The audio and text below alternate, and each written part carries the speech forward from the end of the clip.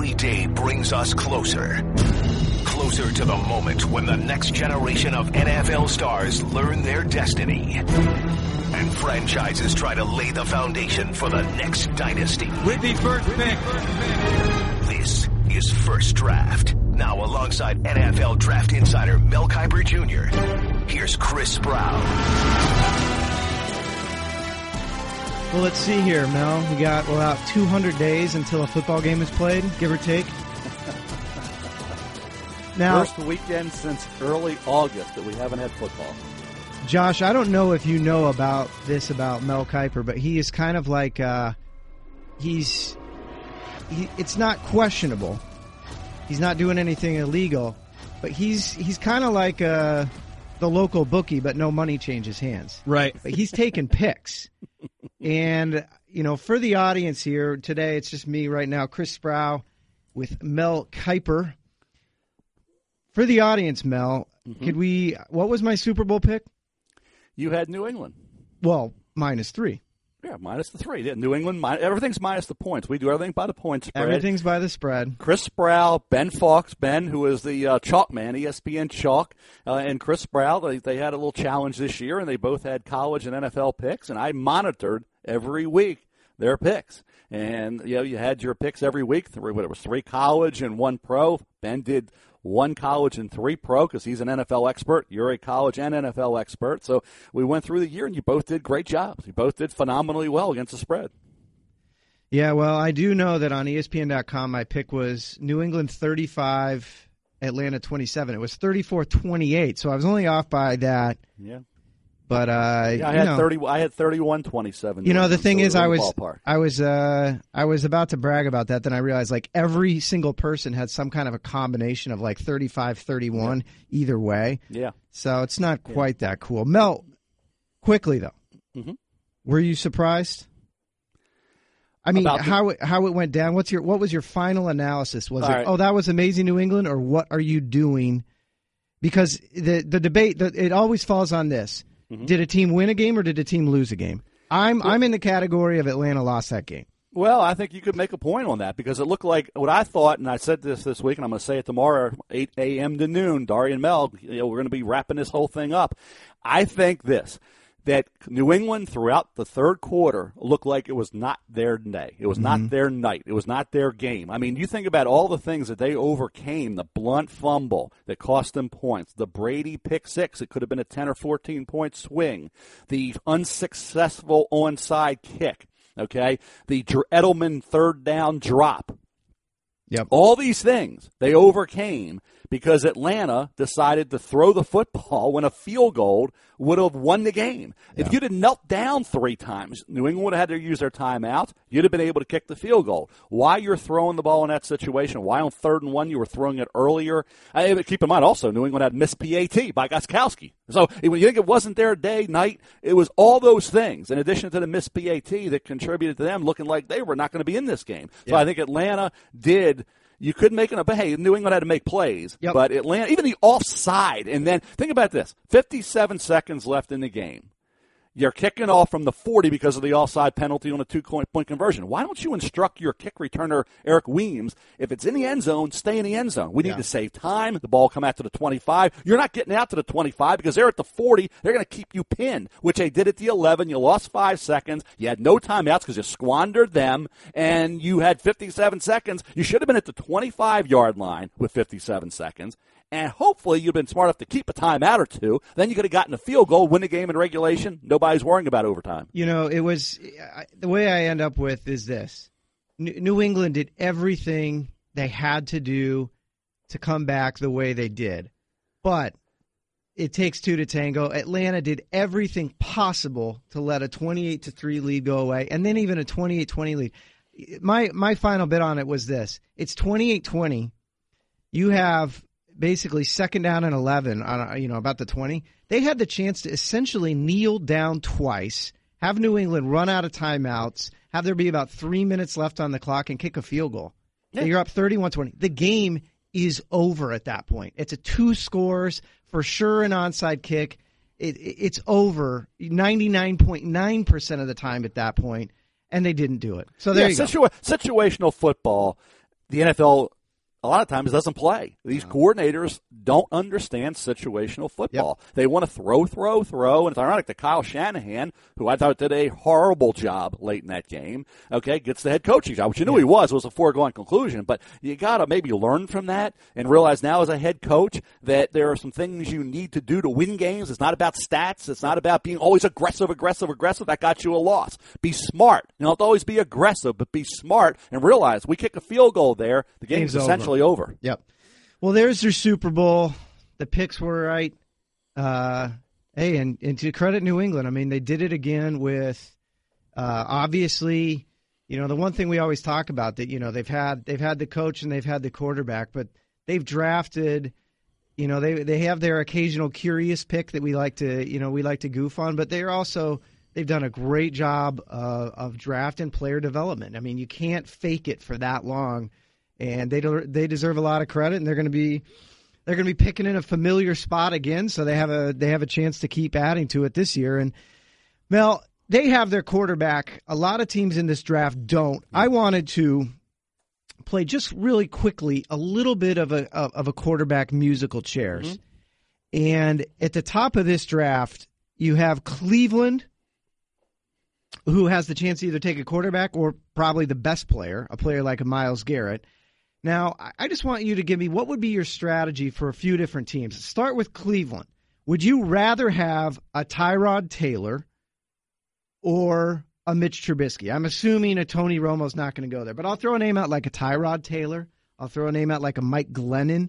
I'll even throw out Jimmy Garoppolo, who could probably be had for that 12th pick and something else. What would you do?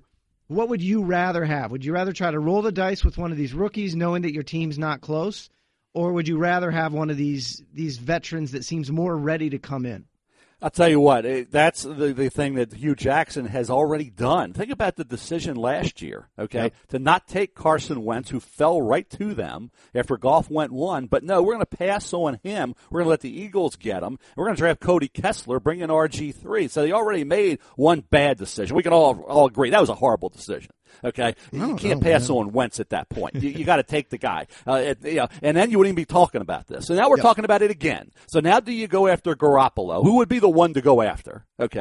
Or do you draft Mitch Trubisky at that point, who's a local product from Cleveland, played high school football from Ohio, Mentor, Ohio? That's something Hugh Jackson's going to have to decide. I think where they are right now, and everything they've done quarterback-wise over the years has been wrong. They have nailed it on the wrong end, every decision they make, you can rest assured, bet against it. It ain't working. So but they're in this due. case, they're due, I guess. At some point, they're due. You keep saying that. They always say if you have an 8-game losing streak, don't bet on the 9th one being a win because you're going to be betting on the 12th and 13th and 15th. You go, the trend's your friend, so you're supposed to think they're never going to get it right. But I think Garoppolo would be the intriguing one here because he's played in this league. He had a decent grade coming out of Eastern Illinois. Went in the second round. He's been behind Brady and learned, hopefully, and when he has played, he's played well.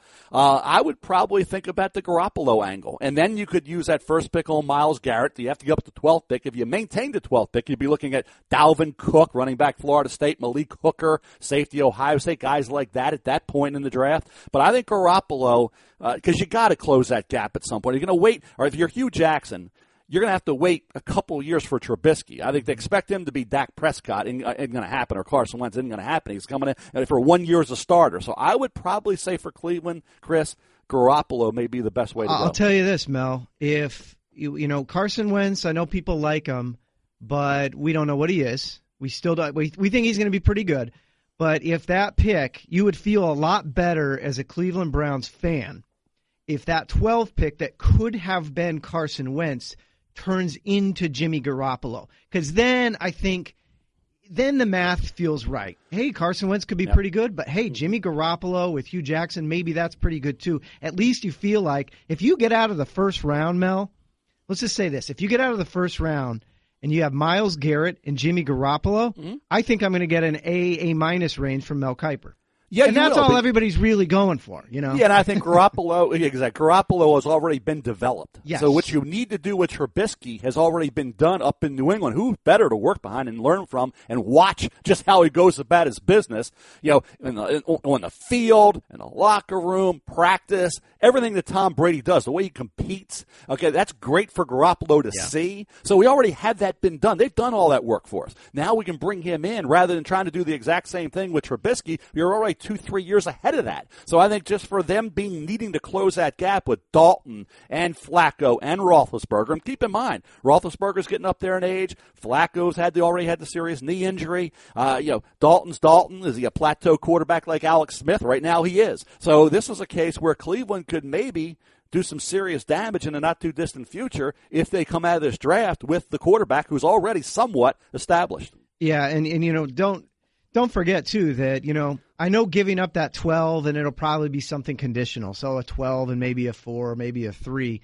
But, hey, Cleveland, you did get that pick back. You do have a bunch of picks, and not only that, you have that 33rd pick, which is still going to be a really good player, something we're going to talk about at some point, just how loaded this second round could be. All right, Mel, I want to go down this list one more time. Okay. We know who the coach is now in San Francisco. Right.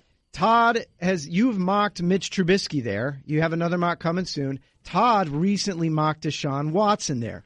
If you are Kyle Shanahan, would you rather have that quarterback or, again, go back to this list, a Tyrod Taylor? I don't think you would trade the second pick for Jimmy Garoppolo, but I'll let you speculate on that. Or a Mike Glennon. Or could this be the classic combination thing where Kyle Shanahan says, hey, I have 0 quarterbacks. So I'd rather maybe I'll go get Glennon, and I'll also draft a guy here. I mean, what's your thought at that point? Well, I think Kyle's in a different position than Hugh is, and some of the other, and certainly Todd Bowles, and definitely when you think about where John Fox is. So I think the Jets and the Bears are in different spots. They need to win. They can't be worrying about 2-3 years down the road going to be a new coach. In San Francisco, it's Kyle. He's the guy with John Lynch. So it's a new organization. Why not? Now, you got to figure, okay, do they like the quarterback? We don't know right now. Yeah. We don't know if he likes Mitch Trubisky or Deshaun Watson. That's what we always assume because we're going to project him there. The new coordinator, the new head coach is going to love that guy enough to take him. Well, Cleveland didn't take Carson Wentz last year when we all assumed they were. So we don't know how he's going to feel. I'm talking about Shanahan about Trubisky and Watson. Now, Todd went with Watson. I got a mock coming out this Wednesday. I'm going to probably go Trubisky. Now, I haven't finalized all the calls yet and figured it all out yet, but Trubisky, for me, inside the pocket, if you come from Matt Ryan, who most resembles Matt Ryan to Kyle Shanahan, Mitch Trubisky or Deshaun Watson? Deshaun Watson is scary outside the pocket. Inside the pocket, there's some question marks. Yeah. So I think that's where Trubisky may be the guy. And you say, hey, he only started 1 year. Watson's got more experience. Well, for Kyle Shanahan, is that going to matter? He knows he doesn't have to worry about a guy playing like Dak Prescott this year. He can wait until 2018 and 19 for Trubisky. Now, who's going to be the bridge to get to Trubisky? Hey, one of those guys could be. But the bottom line with Shanahan is figure out who you love for the future, the not-too-distant future, and take the guy at 2. I think they are the team that you could say needs to take one of these 2 quarterbacks. And I think there's something else we need to remember with Shanahan is people are saying, oh, he's going to San Francisco. He's going to want to get a guy who's a little bit more established. So look for him to take a Glennon. Look for a guy like a Tyrod Taylor, who I'm still convinced is pretty intriguing. But there's something else about Shanahan. It's not like he just spent the last 10 years of his career working with Matt Ryan. He worked with Matt Ryan semi-successfully last year and then really successfully this year. But before that, it was Kirk Cousins. It was Brian Hoyer. So it's not like we talk about Shanahan and he's just a guy that can only work with finished products and really just execute. He's worked with there's been some rough edges, and that includes Johnny Manziel, probably mostly to his frustration, but he's done some things with a range of guys in a short amount of time that, to Mel's point, we can't just assume that Shanahan's going to say, no, I need a veteran. We got to get this thing turned quickly. And, remember this. They gave John Lynch a 6-year deal. They gave Kyle Shanahan a 6-year deal. I know this is a fickle league, but you give a guy a 6-year deal, you're basically admitting, all right, guys, you're going to need a little time with this roster. And Kyle's got control of the 53 man as well. So he's going to have a say in these personnel decisions as they relate to his quarterback position. It's not just going to be one of these cases, Mel, where, all right, we drafted you 2 quarterbacks, work it out. Yeah, and also Romo. Where is Romo going to end up? Where is Glennon, as you say, going to end up? What happens with Jay Cutler? Where does he land? I don't know if it's a starter. Who knows on that? But I think the second quarterback, if Trubisky or Watson, one of those two is not going to go second to the 49ers. Mm-hmm. Where does that quarterback drop to? Well, that's the big question. That leads right into the question. The Chicago Bears is this next team in this quarterback musical chairs game we're playing, Mal. We hit Cleveland, we hit San Fran. Chicago at number 3. Now, in each, you and Todd have both seen them more likely to take a player like a Jonathan Allen, maybe even a Jamal Adams. Adams, the safety out of LSU. Allen, the great, versatile defensive end type. I think you could move him around out of Alabama. Mel, is this the spot for Romo, or is this a spot for a rookie? I tend to think this is more of a Romo, Tyrod Taylor, that type of a situation. Maybe even a Mike Glennon, who, if anybody likes to have a little fun, go on Pro Football Reference and look at Mike Glennon's rookie year next to Carson Wentz's. It's almost identical. It's just a guy that, Mel, we've heard John Gruden pound the table and say, hey, this kid can play. Yeah. But it could be a Glennon. But Mel, I keep seeing no quarterback mocked here to the Bears. Do you think that's going to continue to be the case? Chris, there's the thing I would look at here at 3, if you're the Bears. First of all, these 2 young quarterbacks, these rookies, they're not Mariota and Winston in terms of consensus grade. No. Okay, these guys, Bill Polian said to me when we did SportsCenter together, or NFL Live or Insiders, one of those 3 together about a month ago, that he wouldn't take Mitch Trubisky in the first round with those limited number of starts, like 13. Okay. I don't have Deshaun Watson in my top 25. I don't think Todd does as well. I'll talk to NFL people, some which don't either. So you're talking about a situation here where 2 quarterbacks, neither of whom anybody even agrees should be first-rounders, let alone number 1, number 2, number 3 picks overall. So this notion that should they take Watson or Trubisky, I don't know if Watson or Trubisky are going to go that high. If they are, it's a force, especially on Watson to me. I have Trubisky ahead of Watson. So if I'm the Bears, it's an easy decision. We got to find out and figure out which veteran quarterback we can get and go that route, because there's no way John Fox can wait 2-3 years for a young quarterback. There's no way Todd Bowles can wait 2 or 3 years for a young quarterback. And they drafted Christian Hackenberg, the Jets did in the second round last year. You can argue, well, why did they? Well, they did. So they felt strong enough about Hackenberg to take him in the second round, and don't worry about what he did as a rookie. We didn't expect anything from Hackenberg as a rookie. So you already went that route. Are you going to take a quarterback early? No. So I think Watson, maybe Buffalo at 10, depending upon Tyrod Taylor. Mm-hmm. So that's where you look at that second quarterback falling to. And if Cleveland decides at 12 not to make any move, do they take a quarterback at 12? I don't think that's going to happen. I think these 2 quarterbacks go in the top 10. They're forced up there. The 49ers are the obvious one to take one of the 2. Where the second one goes is still anybody's guess, but if you had to have a landing spot, maybe it is the Buffalo Bills. Let's go to the next team in line here that I still consider a part of what should be a quarterback carousel. Sorry, I'm not on Team Blake Bortles. The sample size is added up. Maybe something works out here. New coaching situation down there. Mel, I know that we're not thinking they're going to take a quarterback in the first round, that would essentially be saying we're punting on any chance that Blake Bortles can be a good, at least functional, mid-tier NFL quarterback. Call it the Andy Dalton Club. Do we think Bortles can ever get to that place? If you can get to that place, you can win. If you don't, you're where they are now. Should they be at all in the market for a quarterback? And by that, I don't mean even probably Trubisky and Watson.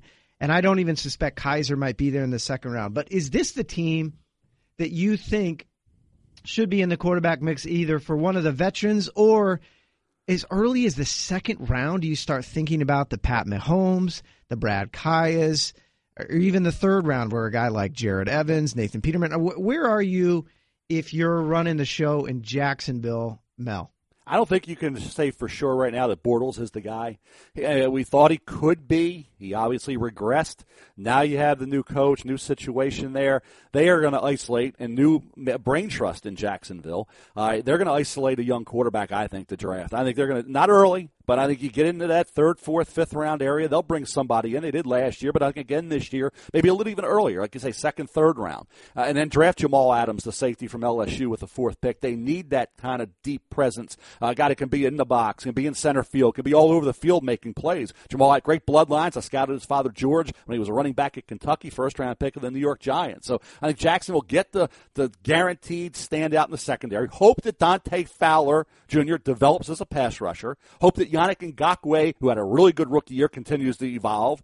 And then you get on the back end that kind of potential Pro Bowl, all-pro caliber player in Jamal Adams. But do draft one of those young quarterbacks you mentioned, whoever you like, maybe in that second to fourth round area.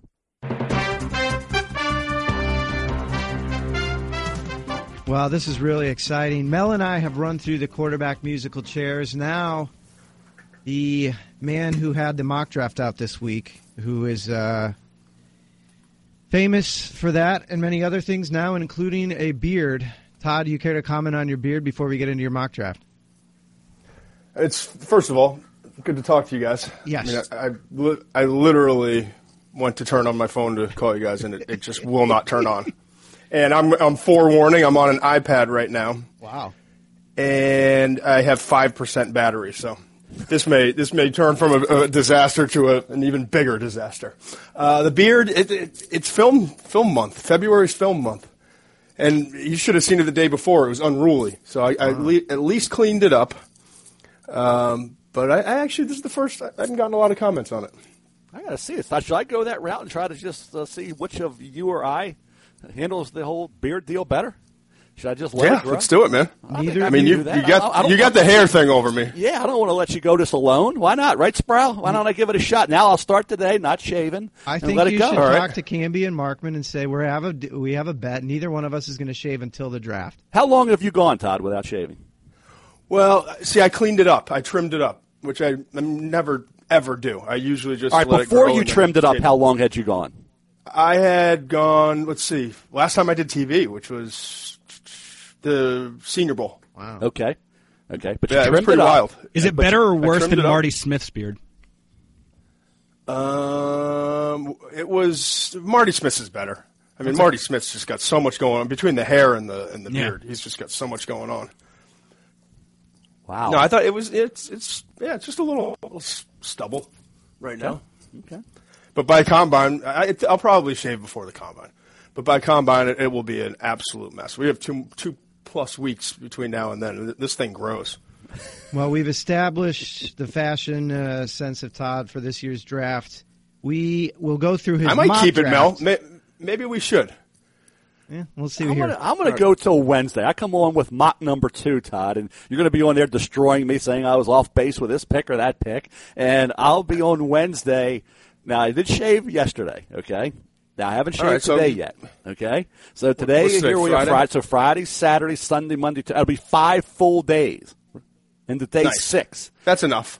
That's plenty, yeah. That won't look Yeah, good, but I'll yeah. give it if they allow me to come on looking awful, hey, I look awful no matter what, but if they allow me to come on looking awful, I'll be happy That to was do a it. subtle dig there. We're going to take a quick break, and then we're going to break down Todd's mock now that we've gone through Todd's facial hair. But first, a word from Pro Flowers. Aren't you tired of guessing what she wants for Valentine's Day? I mean, I am. Wouldn't you love an easy, fail-proof way to look like a pro? This year, Pro Flowers is making it easier than ever by taking all of the guesswork out. On top of their already low prices, right now, you can get a dozen assorted roses with a free glass vase for $19.99 plus shipping and handling, or you can upgrade. For $9.99 more, you can get 2 dozen assorted roses with free glass vase. Just go to proflowers.com and use our code FIRSTDRAFT. Help support our show by supporting our sponsors. Use our code FIRSTDRAFT. All you got to do is pick your flowers. You check out in like 2 minutes. You can get the delivery day you want. I'm hoping that's Valentine's Day, guys. And Pro Flowers bouquets are guaranteed to last 7 days or you get your money back. You can't beat the price and convenience. Pro Flowers takes care of the details. You just go sit back, make your order, and you're looking good. Here's the only way to get a dozen roses, though, with a free glass vase starting at just $19.99. You go to proflowers.com and use our code. Remember this, First Draft. Write it down. Get a cheap deal here. That's proflowers.com. Click on the microphone and type in the code First Draft. Hey, don't wait. Valentine's Day is right around the corner. You better order today. All right, we're back. We've done some QB musical chairs at the top of the draft. We've addressed the international phenomenon that is Todd's subtle but noticeable facial hair. And now it's time to jump really quickly into Todd's mock. We're going to have a lot of mocks over the next few months, so we're going to be getting through teams and things like that. Today, I just wanted to go through a couple picks that I know probably took some people by surprise and get the sense of how Todd's feeling about him now after he's been hearing about it for 48 hours. And, how things could change. We have a combine a couple weeks away and then pro days after that. Todd, obviously the first one you've heard a lot about is Deshaun Watson at 2 to San Francisco. I imagine you will probably be between quarterbacks or anything else. What was the thought process there? And not even so much what you're hearing, because I know a lot of teams are still diving in just like we are. But what's going on there at 2? Well, it really came down to Watson and Trubisky, Mitch Trubisky from UNC. And here's the deal. I don't have a first-round grade on any of these guys. I think that they're all going to be reaches if they wind up going in the first round, especially a top 10 pick. But I also would be willing to bet that at least one of them will go in the top 10, and that there's a pretty good chance that both guys go in the top 10 with teams like Cleveland at 1, San Fran at 2, Chicago at 3. I don't think Jacksonville at 4, but the Jets sitting at number 6, and the Buffalo Bills at 10. I mean, that's about 5 teams in the top 10 that could, will be looking at quarterback as a possibility, and will be trying to figure out if one of these guys can be their future at that position. So with that as the backdrop, Watson, Trubisky, I actually have a higher grade on Trubisky. I think that he eventually can be a better pro. The 13 starts in college concerns me, but I also think Deshaun Watson throughout this process, which is very important, as we've talked about a lot, Mel, just getting to know the quarterbacks, working with them, getting on the board, trying to figure out how they retain, how quickly they can pick things up, their level of football intelligence. I think during that process, both guys should excel. But Watson, it wouldn't surprise me if a Kyle Shanahan, as the new head coach, fell in love with Watson and thought, hey, I can turn this guy who was great in college, but in a system that doesn't really translate to everything we do here in the pros, I can develop him and get him to a place where we can win a lot of games with Watson. And the same could be said for Trubisky. So I just think quarterback is such a big need area for San Francisco. It won't surprise me if they're the team in the top 10 that pulls a trigger on Watson or Trubisky. Another controversial, can we call it that yet, in February? Controversial pick, but one that maybe took some people by surprise. Obviously, a lot of people not as familiar with this player as you are. Corey Davis, a guy you've been really high on for a while. He's a wide receiver out of Western Michigan. You had Mel liked him before me. I'll get that out of the way. Get that out of the way. Okay. Yeah. It wasn't a case of Todd hates him and came around. Todd's liked him. Mel's just been waving the flag. But Corey Davis, from a wide receiver from Western Michigan, size, speed, combo, hands, immense production. Even after my boy Daniel Braverman left, nobody could still stop Corey Davis. But at 5, and he's also not going to be able to work out at the combine. Not a big injury, but he's dealing with a little bit of an ankle thing, so he won't be at the combine. But again, you've basically said you think, as you're talking to people and based on your own evals, this is the range he could maybe go in. I mean, wide receivers always have to run, but this is a little bit, as I like to say, this is a little bit of a stunt that I pulled. It's a Kuiper type stunt where you're trying to get shock value. Yeah. more like the shock jock out there, trying to get some, just trying to get attention. I think there's a chance, legitimately, that Corey Davis is the first receiver taken. I think it will come down to he and Mike Williams from Clemson. I think Corey Davis has a little bit more speed. Obviously, he worked against MAC competition and had unbelievable production, over 5,200 receiving yards and 52 touchdown catches. But it's a lot easier to evaluate Mike Williams when he's going up against ACC corners and a higher level of competition week in and week out. Bottom line, this is probably too rich. Tennessee, we know after 1 year of seeing their new front office, they're capable of moving around. I could see them maybe moving back. If they stay at 5 and don't go receiver, I could see them taking Marshawn Lattimore, a cornerback from Ohio State. It's a need area, and he belongs in the top 5. Corey Davis and Mike Williams probably neither belong in the top 5 or maybe even the top 10. But receivers become there's a bigger emphasis on receiver in a pass-happy league, and you've got a young quarterback in Mariota that you need to continue to get weapons for. So Tennessee, maybe it's with their second pick in the first round, they take a receiver. But I'll admit, this is a little bit high for him, but I do think Davis has a chance to be the first receiver taken.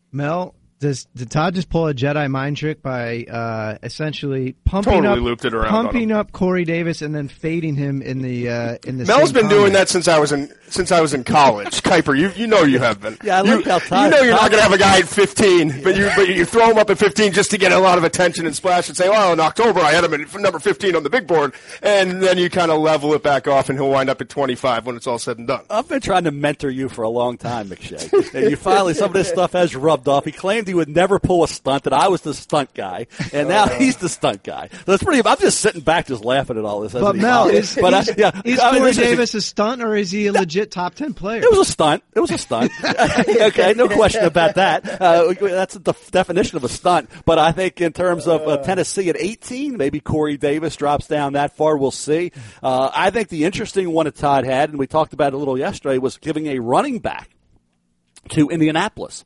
and Dalvin Cook.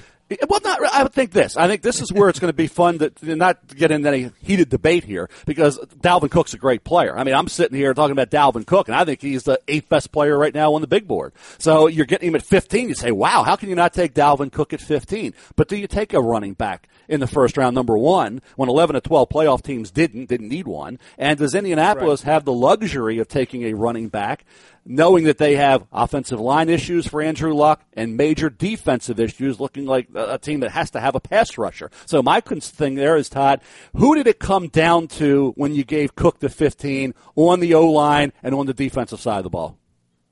Well, the problem is Malik McDowell, I don't think necessarily is a great fit for what they do defensively.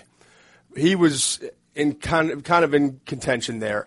Ryan Ramczyk, the offensive tackle from Wisconsin, was a possibility. And then you go down to some of the edge rushers like Derek Barnett, Tack McKinley. I just thought it was a little bit rich all the way up at 15, and then looked at the value. Because like you, I think I have Dalvin Cook at number 8 or 9 in overall in terms of a ranking. So I really wanted to give them an edge rusher or an offensive lineman, but I just felt like the value was so much greater, and they do have a need at running back. But I agree. I think if they can get an offensive lineman or an edge rusher, they would be much happier than pulling a trigger on at 15 on a running back. And I want to get to Ryan Ramczyk, the offensive tackle Wisconsin, because there is an injury. Todd mentioned and Chris mentioned injuries and how they can affect people. Ramczyk, with that injury, the hip, how will that impact his draft position? It'll be interesting. I think it's going to be critical how things play out in terms of the medical. He's obviously going to go to the combine, and like everyone does, he'll probably be a medical recheck sometime early in April, have to go back to Indianapolis. And each NFL team will go through their process. Some teams will probably take him off the board. There's a possibility. I shouldn't say that. There's a possibility, as we all know. Different teams have different standards. And some teams could look at Ramczyk and the information they get back from the combine and from their doctors and say, you know what, we're not comfortable with it, let's take him off the board. Other teams may move him down a little bit, and other teams may be completely comfortable. That seems to be what happens with just about every player when it comes to character and durability issues, that they're very different in terms of the standards from one team to another. But, it could definitely – you're talking about a guy who played just 1 year of major college football, who looks the part, who has everything you look for physically, has, the 1 year of tape is outstanding, but you're never going to get to see him work out, run, jump, any of those types of things, get any official numbers on him outside of height and weight and arm length and hand span. And now you're talking about an injury that you've got to deal with as well. So there's a lot of factors that make Ramczyk an interesting prospect. One other that stood out as interesting here, as something that people debate, is the idea Mitch Trubisky in this mock draft goes to Cleveland at 12. Now, we know a lot of things could happen with this pick. Mel and I were discussing earlier how maybe this pick turns into Jimmy Garoppolo, and you end up with Myles Garrett and Jimmy Garoppolo, and everybody's happy. But if it's Mitch Trubisky, do you think it's actually realistic that he could fall that far, or maybe Deshaun Watson could fall that far? I think one of the two could. Yep. And B, I guess the second part is, would you rather have a Mitch Trubisky, or as Mel and I were discussing, would you be more inclined to turn that pick into a Jimmy Garoppolo? Oh, I mean, I'd love to have Garoppolo. It wouldn't even be if I could make a deal that was even in the ballpark of reasonable. Yeah. I would much prefer Garoppolo. What do you think, Mel? I would prefer Garoppolo. If I'm New England, though, how much longer is Tom Brady going to play? I mean, if he's going to play 2 more years, I'm keeping Garoppolo as the heir apparent to Tom Brady. You're going to have to start paying him. Completely agree. You will, but hey, you've developed him. Hey, nobody knows him better than New England. They've had him all this time. He's worked under Brady. He's developed that competitiveness, hopefully, that Brady has. He's played well when he's had the opportunity, like them, as a lot of people did coming out of Eastern Illinois. Why not just keep Garoppolo as the heir apparent? Is Jacoby Brissett? Who do you like better, Brissett here's or the problem. Garoppolo as the heir apparent to Brady? Look at, I mean, it's not even close. Right. But look at, and I completely agree, Mel. If there's a way to keep him, I'm keeping him. But look at the money that we've seen go out to free agents recently at the quarterback position. Yep. I mean, you think Houston wouldn't want to have the $75 million back, or $35 million, I think, guaranteed money, and that will be paid up by next season, I believe. So for Osweiler, yep. You know that he's Brock Osweiler. You know that Garoppolo is going to get those offers if they keep him and let him get to his free agent year, which is after next year, correct? Yes, 4 years. Yep. Mm-hmm. Yeah. So that's going to be the interesting part is can they then afford to pay? I mean, they're already paying Brady, and then are they going to be able to afford to pay a backup starter money is the question. Mm-hmm. So two more questions on the mock. The first one is this. Guys, I looked this up. Todd, obviously the first tackle you had going off the board was at 20, Ramczyk. I looked up since 1972. That's the last time we waited until the 20th pick for a tackle. Now, I know tackles aren't quarterbacks, and whereas this incredible need isn't going to just drive you to make a huge reach on them, but we have seen subtle ones. One that comes to mind is Eric Flowers going in the top 10 when both of you guys thought he was more of a 20 to 30 type. Teams need tackles. They will move up. We've seen in recent years tackles go 3 of the first 4 picks. That was with Fisher, Jokel, and Lane Johnson at 4. But it's just incredible to think that a tackle could go that late. The first tackle could go that late, and yet you guys are both in agreement here. This is just a bad class for it, and at some point, if it just becomes a best player available situation, you just can't pull the trigger. I mean, is that what you're thinking, Todd? And could this really happen, Mel? Could we do like a 40-year break in trends and just say tackles just don't go that high? I think there's a chance. Now you look at Indianapolis is sitting at either 14 or 15, I guess. They need one. Yep. And then also maybe a Forrest Lamp at 17 to the Redskins could be a possibility. He's not a tackle. He played tackle at Western Kentucky, but could be used as a guard or a center. We certainly could see a team pull the trigger a little bit earlier, but that if you're just talking purely value, I think Ramczyk's the best in this class, and we talked about the concerns you have with the 1 year and also the durability. I don't know. No, it's going to be interesting to see. I mean, that's a great stat. I mean, this is probably the most important information you've provided this podcast in 3 years, Sproul. But Mel, this is when you're supposed to laugh. You don't quietly No, I'm not like Todd. I get all these gems from Sproul because I deal with them every day. Because Todd hurts my feelings like this. Yeah, Todd, you don't get the benefit of all this. Remember 2 years ago you were clamoring for Sproul. You trying to steal Sproul away from me because he had all these hidden gems he was pointing out to me. But then he became Then he became an executive in one of the big time suits, and he's just too good for that. his So I own had to good. But walk no, away. I think this. Garrett Bowles from Utah. If there's going to be one, Cam Robinson's more of a right tackle than a left tackle. We all know that. Yep.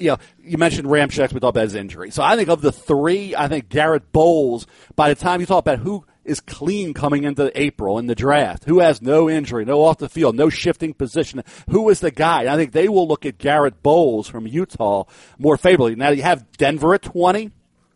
You have, Houston at 25, Seattle at 26. There are some teams in those 20, from 20 on down, that could use an offensive lineman. So, but Garrett Bowles, I think, and those other two will go there. We'll have to see. The guy I'm thinking about, Todd, putting in the first round, it's not a stunt. I think it's reality. Really? And I agree with you on Hassan Reddick from Temple. I think he could be a first-round pick. But a guy I'm thinking about, Zay Jones. After the Senior Bowl, the production, his father, Robert, went in the first round to Dallas, linebacker at East Carolina. Now we got a wide receiver out of Kansas City at 27.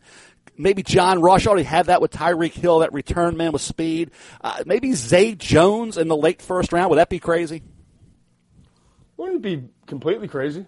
I mean, I could just be a stunt. After the Senior Bowl, moved him up into day two. And what do you think he runs? What do you think Zay Jones runs? Based just off of the tape, I would guess low 4.4s. All right, if he runs in the low 4.4s with that size, should be with and the blood 193 pounds, and the blood lines. and the ball skills, the production, everything Todd. else. So there's a lot there. Yeah, I'm thinking about Zay Jones. I think Zay. I didn't know. I love Budda Baker, Washington, but the size. I think Zay Jones. If I'm looking for that receiver who could, if he runs like you say, a 4.43. With all the eyes on him in Mobile and all that production in East Carolina and the bloodlines, I may do that at 27. The Kansas City. Obi Melifonwu, from Connecticut is another guy I think keep a close eye on, especially when we come out of that combine. I'm told he's going to run real well. I think just because he didn't get any national attention playing at Connecticut, kind of a late, I don't want to say late riser. He's just getting late attention. Had a really good week at the Senior Bowl. And he's just under 6'4", 6'3", and 5/8 inches, 220 pounds. If he runs in the 4.4 somewhere, which I'm told he can, and jumps the way he's supposed to jump and everything else, he's got a chance to be one of those guys that no one talked about for months and months of this process. But all of a sudden, the last couple of months winds up in the first round. ESPN.com every Sunday morning. I have an under-the-radar guy. Based on what I saw that Saturday, Melifonwu was one of those guys this year, and Todd's reading your work. Yeah, you go to ESPN, the under-the-radar guy. I mean, now he's not under the radar. Here we go, the Kuiper infomercial. Corey exactly. Davis. Hey, we do that for a reason. I'm up till 3:30 in the morning on Saturday night into Sunday for that reason, to find that under-the-radar guy that had a great Saturday on tape and watching those games Saturday. And Melifonwu was a guy that impressed. So could he be a late one, early two? Guaranteed he will be. Hassan Reddick from Temple took advantage of a Senior Bowl week. Certainly he could be. Zay Jones as well in there. And I'll tell you a guy that I think could drop a little bit. I'll give you two guys. Two guys that could drop a little bit. Tim Williams, the linebacker from Alabama. I'm hearing that he could drop. And Jabril Peppers, the safety linebacker out of Michigan. I keep hearing that they could drop just a bit. For weeks. I've been telling you this on Peppers for weeks, and I still like him. I think he's a but good you put him to Washington at 17. That sounds right. Yep. Okay. I'm thinking late first, early second. I think that could absolutely happen. I think there's enough concern about where are we going to play him and all those different things, and I think he'll wind up being a steal when it's all said and done. I think a team that uses him properly will wind up getting a really good football player, maybe even a returner on top of what he can provide on defense. And I think he'll work. This guy's a worker. He'll work to improve once he gets a specific role in the National Football League. But I've been here. I told you a month ago, and you said, well, don't listen to. I don't know what scouts you're listening to. I said he's dropping. Some guys don't like him, but he is. I think the teams really don't like the fact that he doesn't have ball production. So I'm probably more negative things about Peppers than positive things, because a lot of the scouts in the league think that I'm way overrating what his grade is. Well, let's jump to the mail here before we have to head off. And guys, this seems kind of theoretical, but it goes to the Peppers discussion. Lewis Kimmelman at LKim 22 said, all things being equal, would you take a stud at safety or a stud at cornerback if you needed both? Mel, what do you think?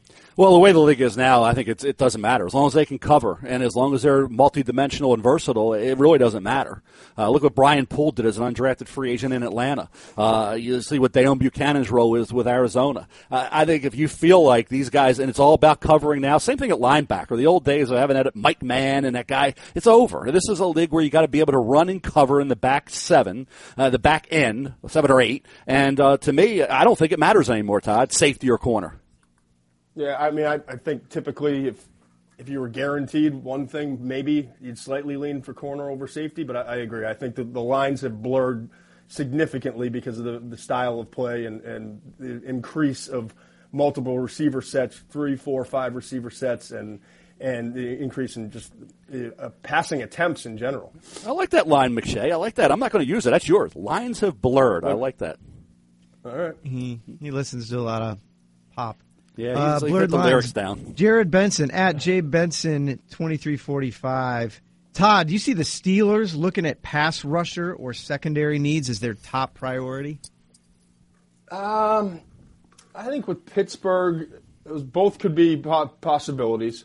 I think I'm looking to see who I wound up giving him in the mock draft. Here we go. I gave him an edge rusher, Charles Harris from Missouri, at number 30 overall. I think wide receiver is a sneaky position to keep an eye on if someone's there that they're interested in. I also think tight end, finding Ben a legitimate weapon at the tight end position. I don't know that O.J. Howard's going to wind up falling to that spot. I'm really doubtful. And David Njoku, if he runs well and everything checks out between now and the draft, I think he'll probably be gone by 30 as well. But I could see them maybe on day 2 going after maybe, I don't know, an Evan Ingram if he necessarily fits what they want, a Jake Butt if he's medically cleared, one of those other tight ends that belong in the second or third round, because that's a position I think they need to address this offseason.